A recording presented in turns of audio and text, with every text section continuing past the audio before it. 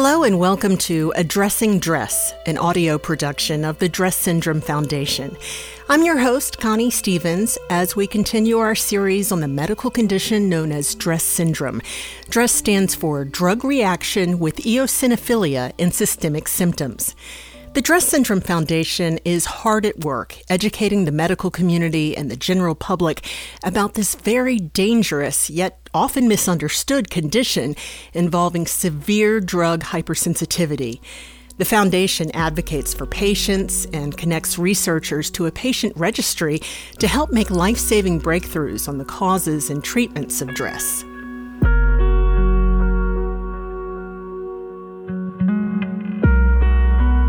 On this episode, the story of Hannah Sakachi, a beautiful and kind teenager from Camarillo, California. Weeks after her 17th birthday, back in July of 2011, she lost her life to D.R.E.S S syndrome. Before we delve into her medical condition, which is well documented in medical journals, let's take a few moments to meet Hannah. Her mother, Nancy Sakachi, wrote a book about her daughter titled Hannah Was Here, D.R.E.S S, an alarm that must be heard. Here's Nancy reading the essay she wrote about the beginning of her daughter's life called The Fourth Leg. So Hannah Victoria Sakachi was born 6 years after her brother Samson. I delivered her at Community Memorial Hospital in Ventura, California. Hannah's birth came 2 years after our move to Oxnard. She gave our previously three-legged family its final leg to stand on. Our baby girl was 6 pounds and 1 ounce. After 3 pushes, she literally flew straight into the arms of a wide-eyed brother and her very proud father. Sam couldn't wait to have his very own sister, but he wondered if she could play ball right away. Hannah was sharp early on. She was smart. She was beautiful. She had these big red lips with enormous brown eyes. She was the kind of baby who laughed all the time. She ate anything you gave her, and she rarely fussed. Sina, who was a student of mine, had held our new little bundle of calm, Hannah, and he just shook his head. And he said, now this one is going to do something great. Hannah gravitated to science like her dad. She loved nature, inventing, tap dancing, singing, writing, and painting. She showed me a D.R.E.S.S painting she had finished, along with a picture of her sketching herself. She turned old boxes into exercise equipment and practical inventions, like a pulley system that transported her playthings to the ceiling and back. Self-motivated and imaginative, Hannah never complained of being bored or having to do homework. When she was in 6th grade, she asked for an appointment book like mine.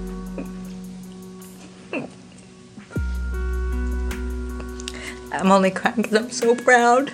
I'm actually feeling proud. The book is an important read for anyone learning about the dangers inherent in prescription medications.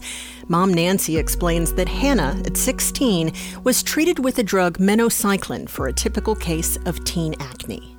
You know, she was thinking about college. She was doing all the things you do to get your applications ready, to get into a decent college. She was having a blast with boys and crushes and studying and just living a normal life. She was the most down-to-earth and just very level-headed and just a wonderful girl. And it was Hannah's sweet 16. And she was studying so hard to get into school, and she liked this boy, and she saw a couple pimples on her forehead, and she said, Mom, I need to get another facial. She would do it a couple times a year. And generally, I would just take her down the street. But my husband was a teacher, a chemistry teacher, and I was working, and we had finally got insurance. And so I went to this, made an appointment for the Skincare Institute in Thousand Oaks.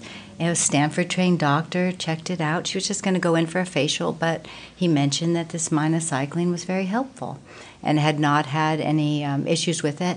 Of course, we drilled him and talked about Accutane and the stomach issues and all these different things. So I felt aware. This is part of the stuff I think about now, is that I was aware. I was paying attention. And it really didn't matter. About 21 days after Hannah started the medication, she was at a friend's house for a sleepover and woke up with swollen glands in her neck. She figured it was simply the result of going to bed with wet hair. That winter morning marked the beginning of her D.R.E.S S journey. What we've learned about D.R.E.S S, which is drug reaction or rash, with eosinophilia or not, which is elevated white cells, systemic, which means it's all up in you, everywhere, and some drugs even in the brain, at least in Hannah's situation it was, and the symptoms. And when Hannah got this, there was no information whatsoever, so treating the symptoms was kind of standard protocol. And not necessarily a great thing with D.R.E.S. because of how systemic it is, because of all of the hidden things that are going on. For Hannah, in addition to the swollen glands, she was tired. She started to spike a fever and eventually developed what's called a maculopapular rash. Doctors blamed an allergy to minocycline. Between stopping the drug and starting a tapering dose of prednisone, they assured Nancy her daughter would be fine. She stayed at home a couple of weeks, with the teacher bringing in homework. Eventually, she felt well enough to try a yoga class, where she suffered a blackout. At the time, her doctors believed anxiety was to blame. And I think in general, for most D.R.E.S. cases, this is what they're up against. If they can even get a diagnosis accurately made, they're up against, how to treat the rash, how to treat these different things. But in walking the experience, you know that can be deadly because you may get put on prednisone to manage your rash and you may feel like things are under control, not understanding that when they lower the dose of the prednisone, and that can be at even 10 milligrams, sometimes it's 60 milligrams for someone, sometimes it's 20. That is not a perfect science. But there are points where when that steroid is lowered, you begin to realize you have organ failure. And for Hannah, that happened on her very last doctor appointment, sitting on the doctor's table, no more rash, prednisone, given twice to cover up things, even when she, swelled completely unrecognizable after they lowered the prednisone the first time. So literally, they lowered the prednisone, and a few days later on the doctor's table, thinking it was her last appointment, but not feeling well, her heart failed at 5%.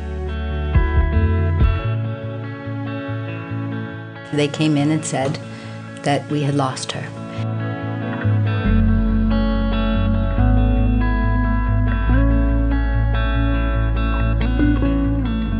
But doctors were not ready to give up, and after heroic efforts at CPR, they were able to stabilize Hannah's heart with an implanted Impella device. From there, she was flown by helicopter to Cedars-Sinai Medical Center in Los Angeles, where her heart again stopped beating.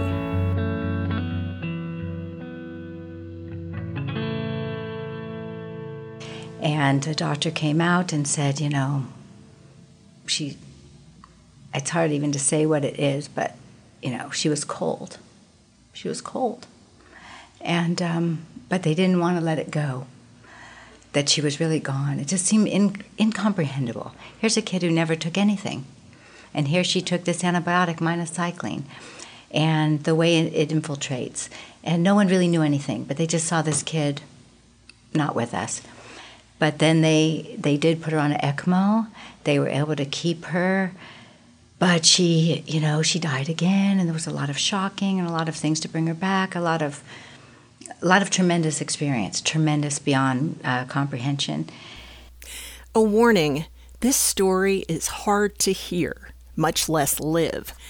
Nancy says that over an agonizing 102-day period where Hannah was in and out of consciousness, her heart would stop 11 times.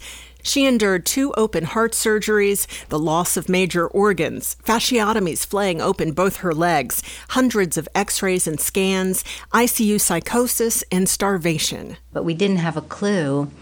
Even halfway in, we were treating symptoms. They saved her legs by the fasciotomies, but we ended up not being able to save them. We had open heart surgery twice within 2 weeks, had a BIVAD put in, which is incomprehensible, to have that machine that connects on your body and pumps your blood and goes up under your rib cage and connects to your heart that is no longer working, and you're alive. The way it seemed was that D.R.E.S. just kept jumping around. I mean, on her death certificate, her final understanding was Minocycline-Induced D.R.E.S. syndrome with multiple organ failure and myocarditis. Hannah's body turned on her with all its strength and being. Because they missed that heart, she saw her body mutilated and went through 102 days of being pumped with more drugs, more painkiller, more experiments, more everything, all because they didn't understand they were treating the symptoms. It really just went so wrong. Once they missed that heart, which is why I just stay on it from the ER, because once you miss the heart, you're backtracking. $6 million and a team of 30 doctors, nurses, and clinicians could not undo the damage done by this common antibiotic, one of about 50 documented DRESS-inducing drugs. It's antibiotics, It's not just a pimple medicine. I don't even really go that aspect, but the idea of giving a deadly drug to someone for pimples is asinine. And the idea of not considering risk to benefit with a pimple medicine or antibiotics with the level of superbug issues that we have, you can no longer just say, I'll just stop it if it's having a bad reaction. And once stress has infiltrated your body, and you will not know until it has, because it's a delayed reaction, unlike an allergic reaction, which you'll know right away, and you could still stop it. But with stress, you do not know until it's already all within your body. It's systemic. That's a systemic part. And once that happens, it's there. Nancy found confirmation from world-renowned DRESS expert Dr. Vincent Decamp in France.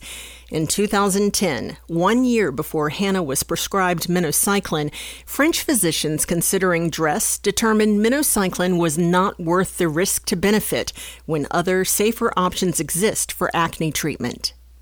If your child does have acne and they are experiencing severe depression and you've done different things with them and it is affecting their whole life, then there's absolutely nothing wrong with looking at different ways you can help your child.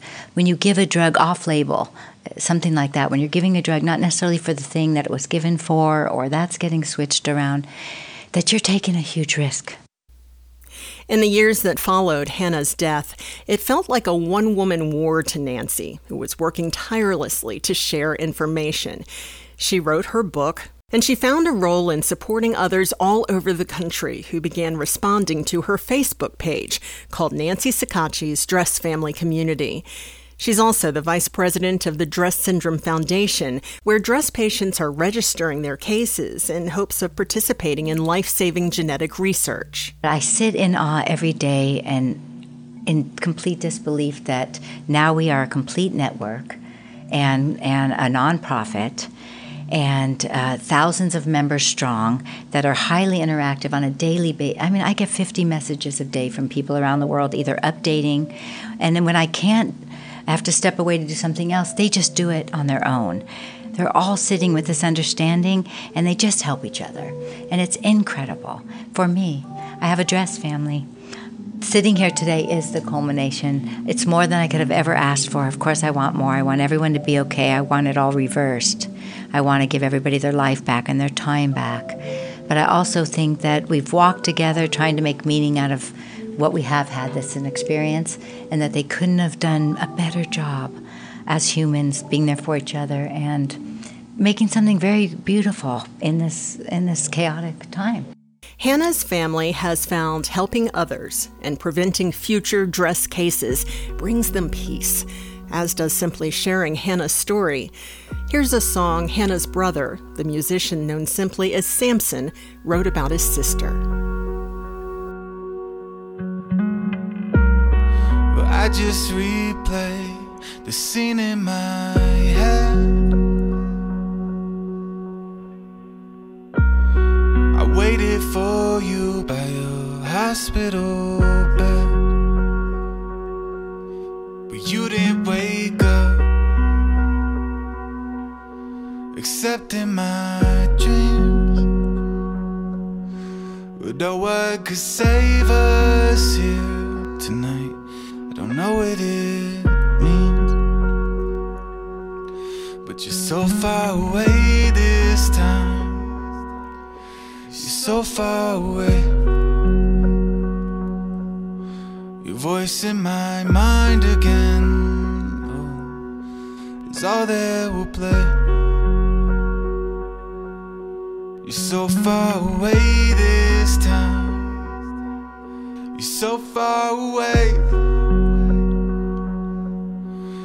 Outside of space and time, I hope we can stay.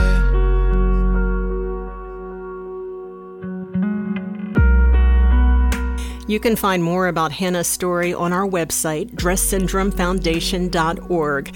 There's also a link to Nancy Sacacci's D.R.E.S.S Family Facebook site, and we invite you to reach out. Just email us at info@DRESSsyndromefoundation.org. Thank you.